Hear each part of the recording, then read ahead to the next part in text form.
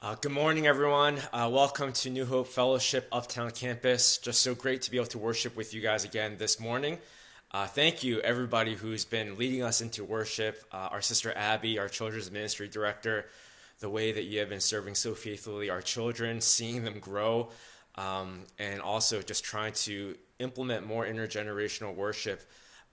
We are a church that isn't just made up of adults. There are children, and we've baptized them. We've made a covenant oath to disciple them in the truth of the gospel. So let's continue to pray for them and be mindful of them, especially during our Sunday worship services. Thank you, Terry, for leading us into praise again, and Karis for praying on behalf of our congregation, and especially with sensitivity to those who are struggling. And, as I mentioned last week, and even just throughout, especially in this sermon series, yes, it is about the unstoppable work of the Holy Spirit. We want to celebrate that. We want to be confident in that. We want to place all of our hope in Him and what He is doing. But at the same time, as I mentioned, whenever the Spirit is moving, there is always opposition and conflicts that inevitably arise. And we see that especially in the book of Acts. You probably can recall even in your own personal life, where you've experienced seasons of growth, seasons of momentum, seasons of excitement, only to find that just around the corner, there is some type of opposition, conflict, distraction, and sometimes we're able to overcome that, and we recognize that the Spirit is actually sovereign even over that. And sometimes, if we're honest, we allow those things to sidetrack us. And that's exactly what we see here in today's passage. And I think it's very relevant for many of us, and especially as Uptown community. Yes, we've been just so thankful, and we've been expressing our gratitude towards one another, and especially to God, that His work is unstoppable. His Holy Spirit is indeed unstoppable. But at the same time, whenever there's a movement, there are inevitably oppositions and conflicts. And I think many of us are experiencing that now. And this sermon is just to remind us that we desperately need the Holy Spirit, and we shouldn't be surprised with these different types of conflicts. Instead, it should make us that much more dependent on what the Spirit can do through us. So before we dig in any further, let me pray for us one more time, and then we'll begin. Father, I just want to echo the prayers and the songs that have already been uttered. We are just so thankful that you are a God who created us. We are just so thankful for even the gift of our life. And not only have you created us, but you actually created us in your image. We're just so thankful for all the blessings, all the gifts that you have given to us that we take for granted. And your generosity, we confess to you, sometimes make us neglect your holiness. And even as you reminded us last week, you are a God who is in our midst, and it should cause fear in our hearts. It should cause reverence. The fact that a God who is so holy and so majestic, so powerful, and a God who is so pure that He hates and cannot tolerate sin, is willing to interact with us in such intimate ways. Yes, we should be thankful, but at the same time, may it also cause us much fear, much pause, much reverence. And that in those moments, may you shift our attention to what your Son, Jesus Christ, has done, who embodies perfectly not only your intimate, merciful, gracious love, but your zeal, your holiness, your majesty, your disdain for sin through His death and His resurrection. We thank you so much that it's only by His blood that we would even have the audacity to draw into your presence. Holy Spirit, we ask that you would minister to various people, even at this moment. All of us, we carry so much baggage, whether it's our internal anxieties or whether it's external pressures that are really suffocating us. We need you. Holy Spirit, I pray that you would remind us that difficulties, sufferings, conflicts are things that should not surprise us. These are things that are consequences of our own sin, of this fallen world that we live in. But we thank you that you have nonetheless given us a hope that can overcome these things, because we are now united in your Son, Jesus Christ, who gives us His power, His patience, His fortitude to be able to respond to these difficulties in love and worship and gratitude towards you. Holy Spirit, please have your way in us. We thank you and we pray all these things in your Son's name. Amen. Like I mentioned, today's passage, we're going to continue on the very next chapter, Acts chapter 6, and we see that conflict ensues. And I know for some of us, we want to avoid conflict, especially in our Western society. We trick ourselves into thinking that we can live comfortable lives, that we can control the amount of pain that we are confronted with. But the reality is, and especially as 2020 has shown, and especially as Scripture attests, we are living in a world that has been devastated and ravaged by sin, by our own sin. All around us, there is suffering, there is despair, and we shouldn't be so surprised by it. And I think God uses conflicts and oppositions in our lives to awaken us and to remind us to place our trust in Jesus and in the Holy Spirit. So the title of the message is, I made some changes. This passage, I wasn't really sure what angle to take it at for our Uptown congregation. So the title of the sermon is, We Need the Spirit literally for everything, not only to overcome our conflicts and adversity, but even in the ways that we want to serve and love one another in this community, outside of our community, and really every aspect of our lives. We are in utter need of the Holy Spirit. Let me read the passage for us. So this is immediately after last week, where the Spirit is moving powerfully. There's great fear in the church because of Ananias and Sapphira. Miracles are happening. People are being saved. The word of God is being proclaimed. The gospel is being known. These are exciting times in the movement of God's church. However, there is a problem. Now, in these days, when the disciples were increasing in number, a complaint by the Hellenists rose against the Hebrews. Now, if you know anything about the early church, ethnicity, ethnic background, ethnic identity, they actually meant a lot. In our day and age, I know there's a lot of racial problems, a lot of sensitivity towards ethnic issues, and rightfully so. But especially 2,000 years ago, wow, this was even much more acute. And one of the amazing things about the early church is it broke down these dividing walls. All the animosity, hostility, all the beef, the background, the history between one group and another. One of the amazing things about the church is Jesus broke down the hostility, as Paul talks about in Ephesians, where Jesus, through the gospel, there is no longer Jew nor Gentile, and now there is unity among the Hellenists, the Hebrew, all different types of ethnic backgrounds. And we even see this in the book of Acts.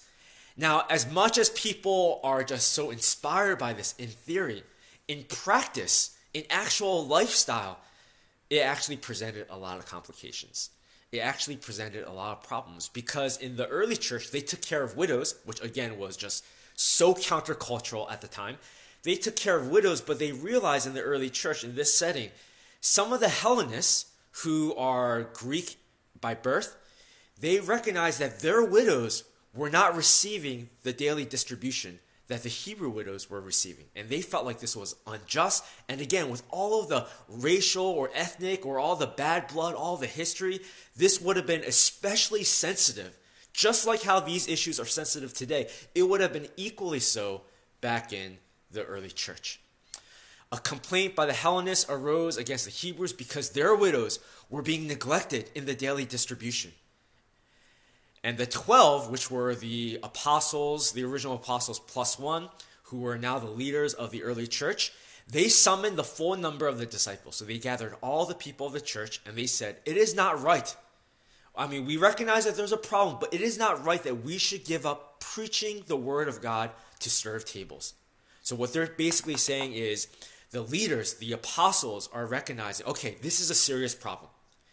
Just like we saw last week, where there is lies and deceit, and that can undermine the unity and the authenticity of the church movement, the apostles recognize, okay, especially with all the bad blood, all the history, and especially with things as sensitive to taking care of the widows, this unequal distribution, this injustice that everybody knows, it's a problem. This is a problem that we need to address. This could undermine the unity, the authenticity of our church. But the apostles, they recognize, but it's not right for us to give up the preaching of the word. We need to know where our roles and our responsibilities are, and the apostles recognize we have been tasked to preach the word of God to essentially preach the gospel, because that is this is what people need. Again, everything is brand new at the moment. And as much as we recognize that we want to take care of the widows, we recognize that this is a very hairy, thorny problem, we cannot take care of this problem. We cannot address this problem.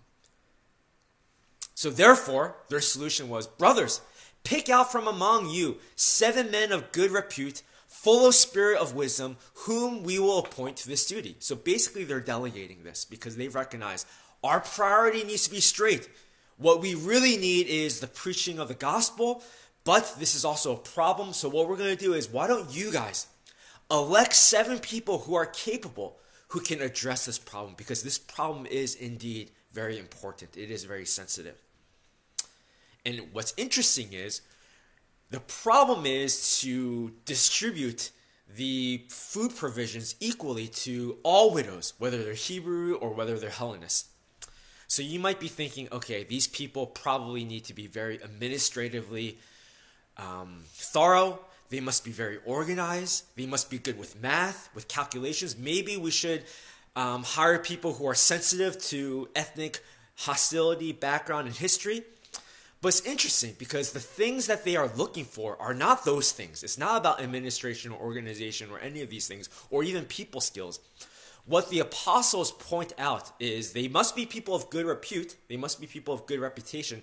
But what is repeated over and over again is they need to be full of the Spirit. For some of us, we might think that's a little bit random.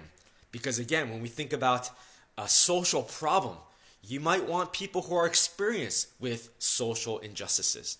When we think about sensitivity and being able to communicate clearly, you may think that the apostles are looking people who are very politically correct and who are good with words. When we think about distributing food provisions, you may think that the apostles are looking for people who are good at math. I mean, just making sure that everything is distributed equally.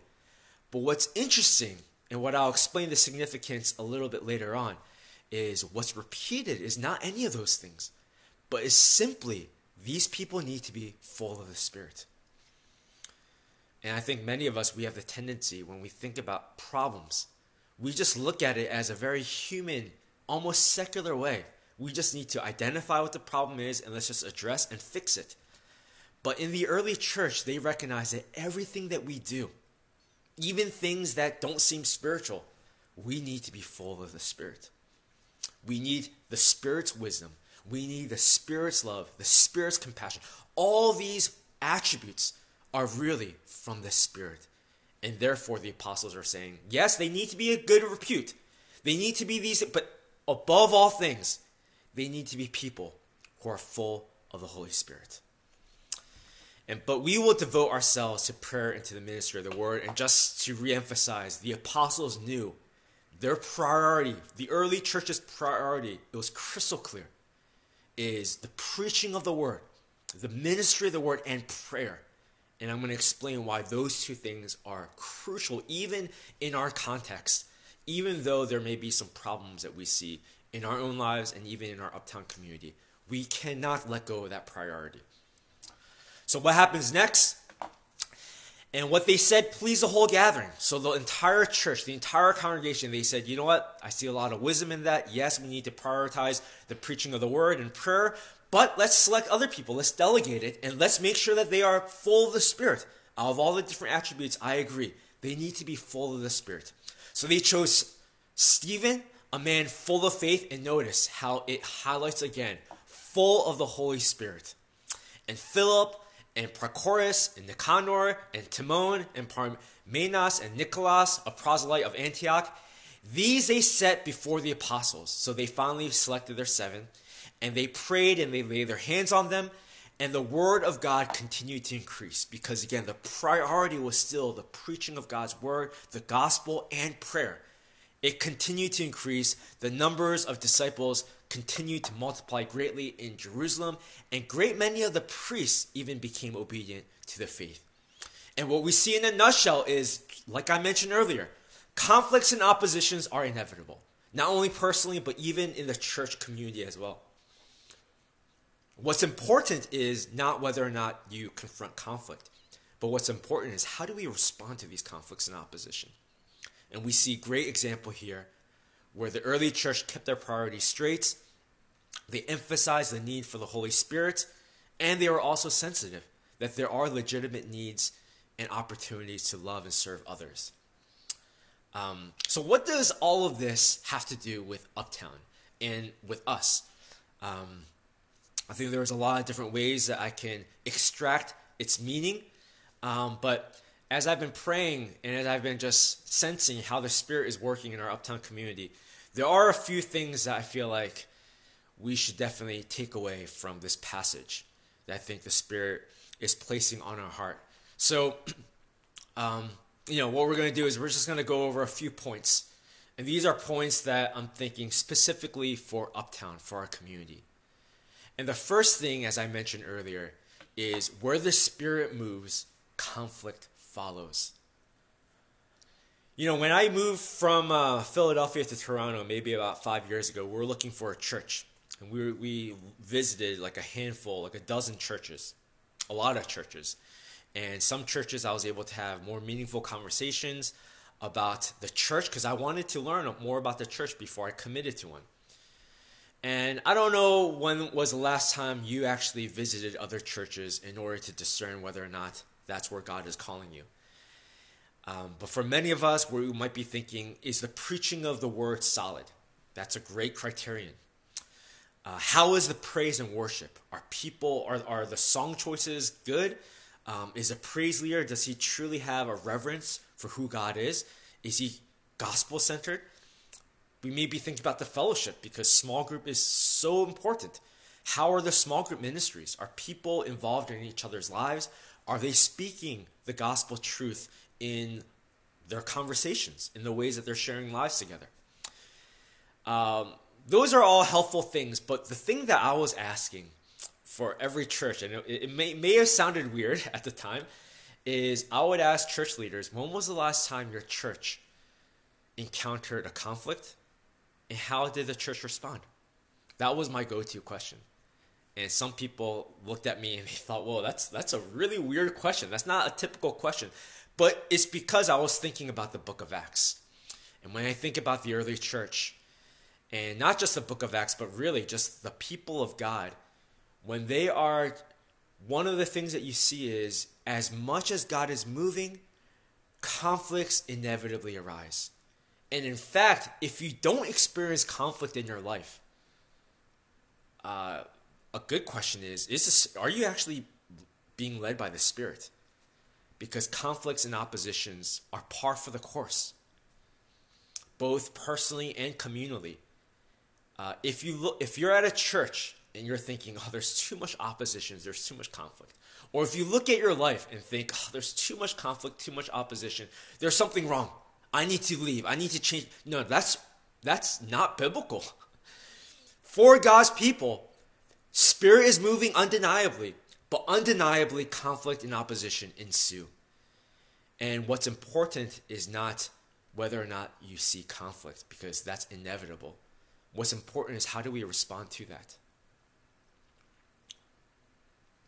When I think about our Uptown congregation, I think a lot of us, we live and we operate under the misunderstanding, it's a dangerous one, that our lives should be comfortable. That our life should not have any conflicts, opposition, suffering, or pain. Maybe at a personal level or even a communal level. We think, you know what? I worked hard for this. I studied hard for this. I secured this job. Why are there still problems in my life?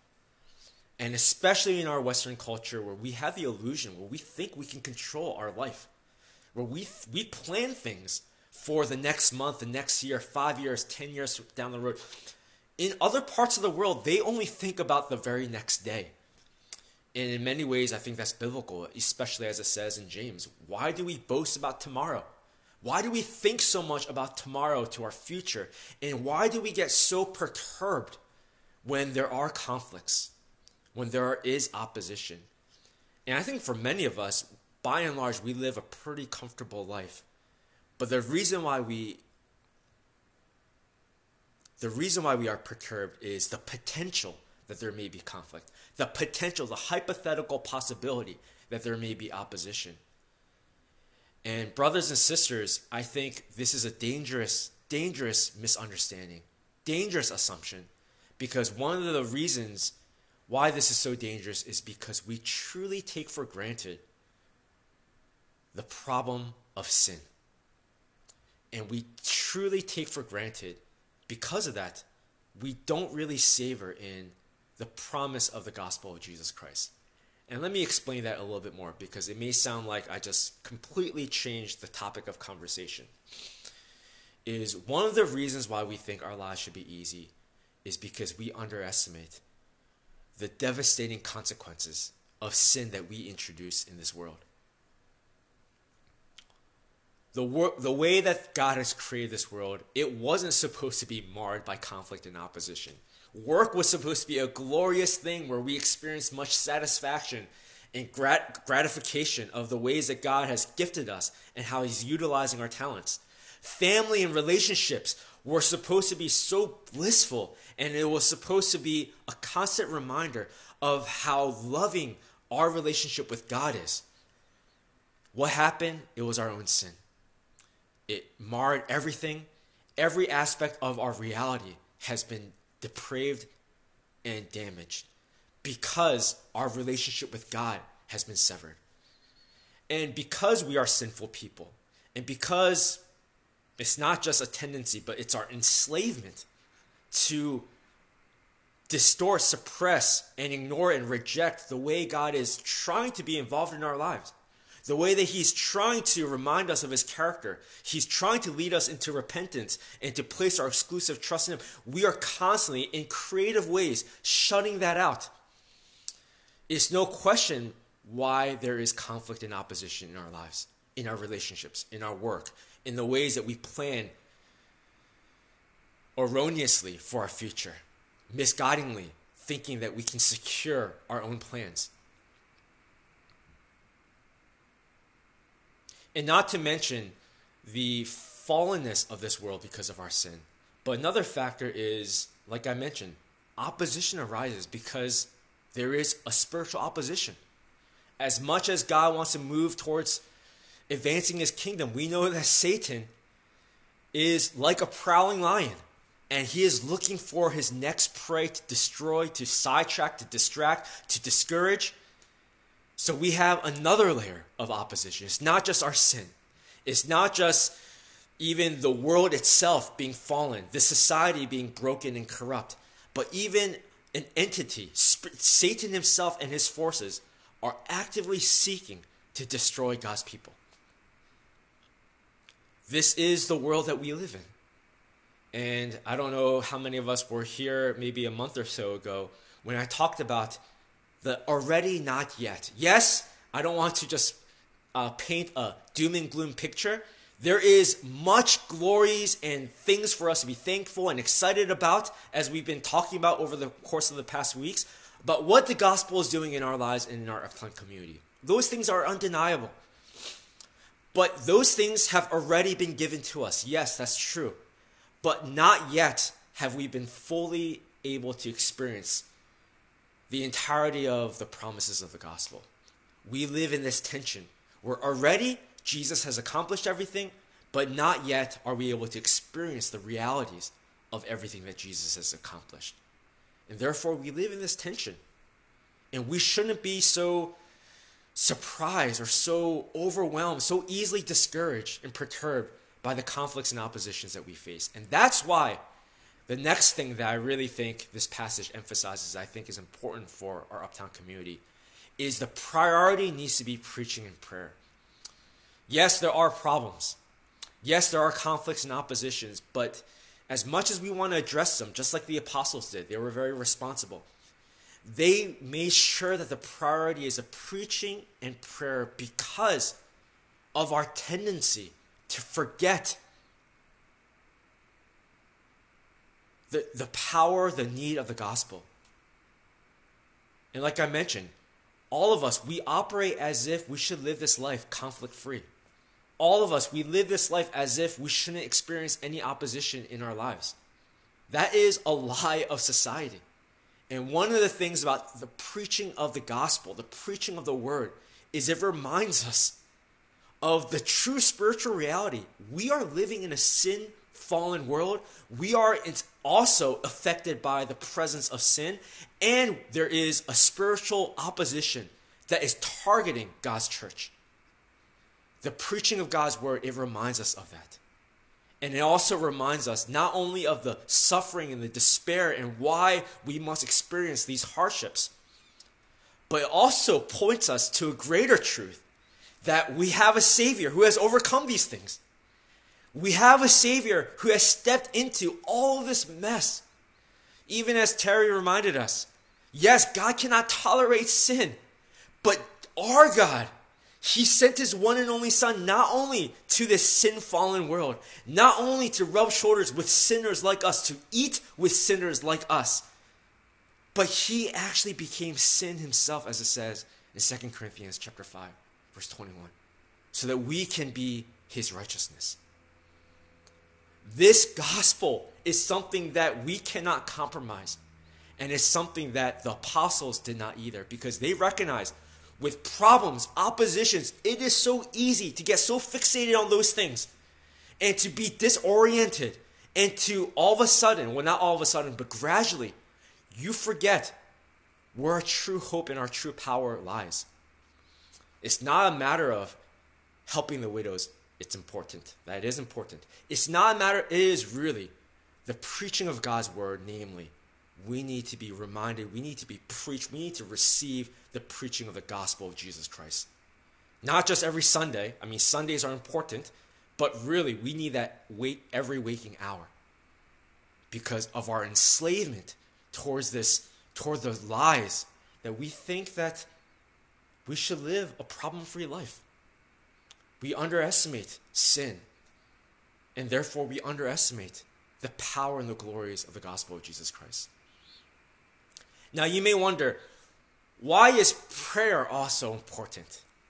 I understand, okay, I get the point. Maybe the preaching of God's word is important because people need to know the gospel. They need to be reminded of this. They need it seared into their hearts. It's not just an intellectual thing, but it needs to be preached. And especially in this time where everything is new and people might not have heard of Jesus, so they're hearing it for the very first time. So I see the ministry of God's word, the preaching of God's word is important. But what about prayer? Why is prayer so important? And the apostles, the early church, they devoted themselves to prayer, as we've been seeing over the past few weeks, because they realized that as much as they preach until they're blue in the face, and maybe some of them were very gifted, some of them may not have been so gifted, some of them may have been very good at biblical exposition, breaking down verses, some of them may not have been so good. The giftings and the talents varied, but regardless of how gifted certain people were, and we know that some people, like for instance, Apollo was a very great communicator, Paul was a very good exegete. As much as these things varied, they all recognized that the power of the preaching of God's word never lied in themselves. The power is really in the spirits. They could preach until they're blue in the face. Paul himself, we see in the book of Acts, he's proving people wrong. He is able to expose the fallacies of his adversaries. He's able to do these things, and yet how do they respond? In disbelief. How do they respond? They try to kill the guy. And basically the point is, the early church recognized, as much as the preaching of the gospel is important, the only thing that can change people's hearts, the only thing that can make the gospel a reality in our lives and in our church community is the Holy Spirit. And when we think about that, yes, we want to preach well, but even more importantly, we need to pray. This is a spiritual thing. This is not an intellectual thing. This is not an argumentative thing. This is a spiritual thing. The reason why we fail to submit to the gospel of Jesus in our everyday situation ultimately is because of a spiritual problem, our sin. And therefore, all the more, we need to pray. And I've been very encouraged based on our prayer meetings, and I want us to continue to do that because we need more of the Holy Spirit. As much as we are so thankful for what Jesus has done and as much as that will always be the priority of our church community. What Jesus has done, it doesn't translate into our lives unless the Spirit forges it into our hearts. That's why Paul, in Ephesians, out of all the things that he could pray for, he doesn't pray for the vaccination of the COVID-19. He doesn't pray for world peace. He doesn't pray for a Christian emperor. He prays, above all things, I pray that people will be able to recognize the love of Jesus Christ. I pray that the power of the gospel of Jesus Christ will become a reality in people's lives. Because Paul understood, as much as he preached, as much as he was able to convince people on the whiteboard or whatever types of schemes that he used, at the end of the day, only the Spirit can transform our hearts. And I just want to encourage us, let's continue to pray. Let's continue to pray Monday evenings. Let's continue to pray in our personal lives. We desperately need the Holy Spirit. Specifically, when I think about priority of preaching and prayer with our Uptown community, and especially in this lockdown way of worshiping, we had an officers meeting yesterday about just really brainstorming how can we make worship more engaging. So we are constantly thinking through these things. But one way that I think can be helpful is, and you'll see it in the updated small group questions for this sermon, is from now on, the sermon questions are going to be a little different. And the sermon questions are going to assume that we are all taking notes when we listen to the sermon. And the reason why I am encouraging us to take notes, especially in this lockdown way of worship, is A, it's biblical in terms of we should take God's word seriously. That's a top priority. But B, especially in this lockdown style of worship, it's really difficult to stay engaged. I understand. It's not nearly as intimate. But we can't make excuses because, again, it's really a heart problem. One way to alleviate that is let's take notes, all of us. Let's take notes during sermons. It doesn't have to be exhaustive. It could just be one sentence. Whatever the Spirit places on your heart, whatever you feel like may resonate, or you may think that God is trying to convict you, challenge you, comfort, encourage you, whatever it may be. It could be chicken scratch notes. Just jot it down. Because I think just writing notes, I mean, we know this even from a classroom setting. Just writing notes helps us to not only be more engaged, but also helps us to remember more. You know, there are countless examples where I've talked to people in our Uptown community, and you recognize this yourself, where you're so convicted by a particular message or whatever, and you're so convicted that you need to live this out the very next day, and something happens Sunday evening. A conflict arises. An opposition arises, and then the next thing you know, you say this to me, you completely forgot what God convicted you about. And then the Monday morning that you start, instead of starting the week with hope and with confidence of the power of the gospel, you forget. That's a reality. And maybe one thing that can help us is let's just jot down these notes and let's reflect upon it throughout the week in our small groups. The questions are now going to be tailored around the idea that we are taking notes. And again, it doesn't have to be exhaustive. It could just be chicken scratch. It could just be one line, one sentence. But I think that will be a tremendous help for us, especially as this passage is reminding us of how important God's word is. And I know many of us are already taking notes, and I already see the benefits of that. So this is really good for us, and this is one practical way for us to make worship more engaging and to take God's word more seriously. The third thing that I see in this passage is there is the need to love and serve others. The widows, they were being neglected. And it wasn't just it was the Hellenist widows. There are people who need love and support. In the situation of Acts chapter 6, it's unfair. It's unjust. And if nobody did anything about it, they would continue to be in lack, and it would have been unfair for them. And who knows, that could have turned into resentment. Maybe for some of them, that could have evolved and made them think and question about the authenticity of the church. This church is talking about the love of Jesus, how it breaks down all of these different things. But look at me. Just because I'm a Hellenist widow, I don't get the food distribution and all of the Hebrew widows do? I don't know. I think this movement is hypocritical, just like any, and who knows? Who knows where those seeds of doubt, seeds of injustice, how those things will blossom. And I don't think there's any problem like that in our Uptown community where it's that wide scale, but there are people and individuals who are suffering. There are people who are in despair. There are people where the reality of the gospel is just not sinking in. They need prayer. There are people who are now just so inundated by the way society works, and they haven't really allowed the gospel to penetrate in their hearts. They need to hear the truth. They need to be reminded of Jesus. They need to be reminded of the gospel. And again, I know that the lockdown way of doing church presents some challenges. But again, the Spirit is unstoppable. If you think a lockdown can prevent the movement of God's kingdom and his plan, you're foolish. That's folly. God is in control. God is the one sovereign over the pandemic.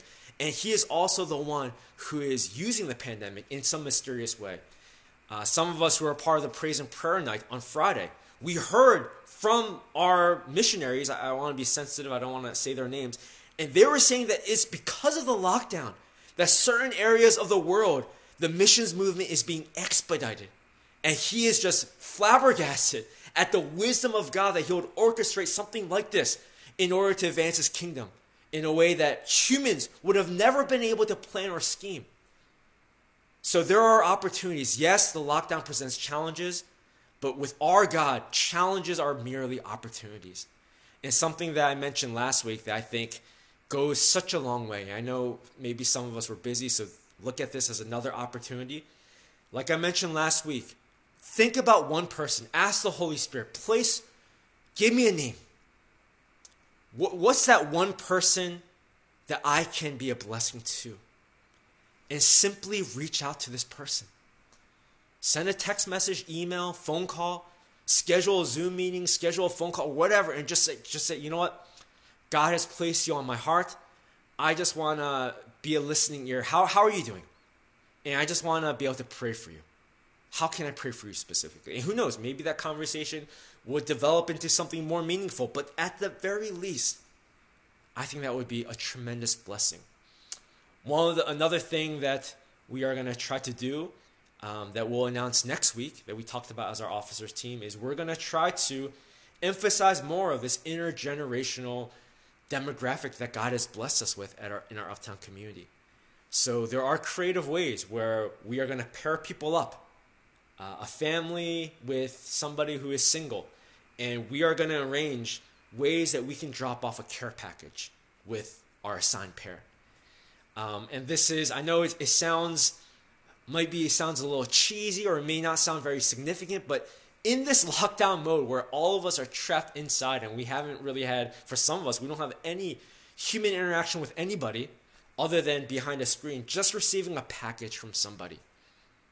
And just being able to say, I don't know who you are, I don't know your background, but because of what Jesus has done, I can call you my brother. I can call you my sister. Here's a package. I hope it blesses, edifies you.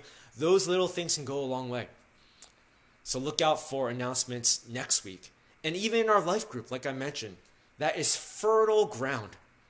Prime opportunities. You're getting to know some of these brothers and sisters. And you know what they're going through. Some of us are in the crosshairs of medical school interviews and other stressful occasions, and some of us are looking for jobs, and we know what we're going through.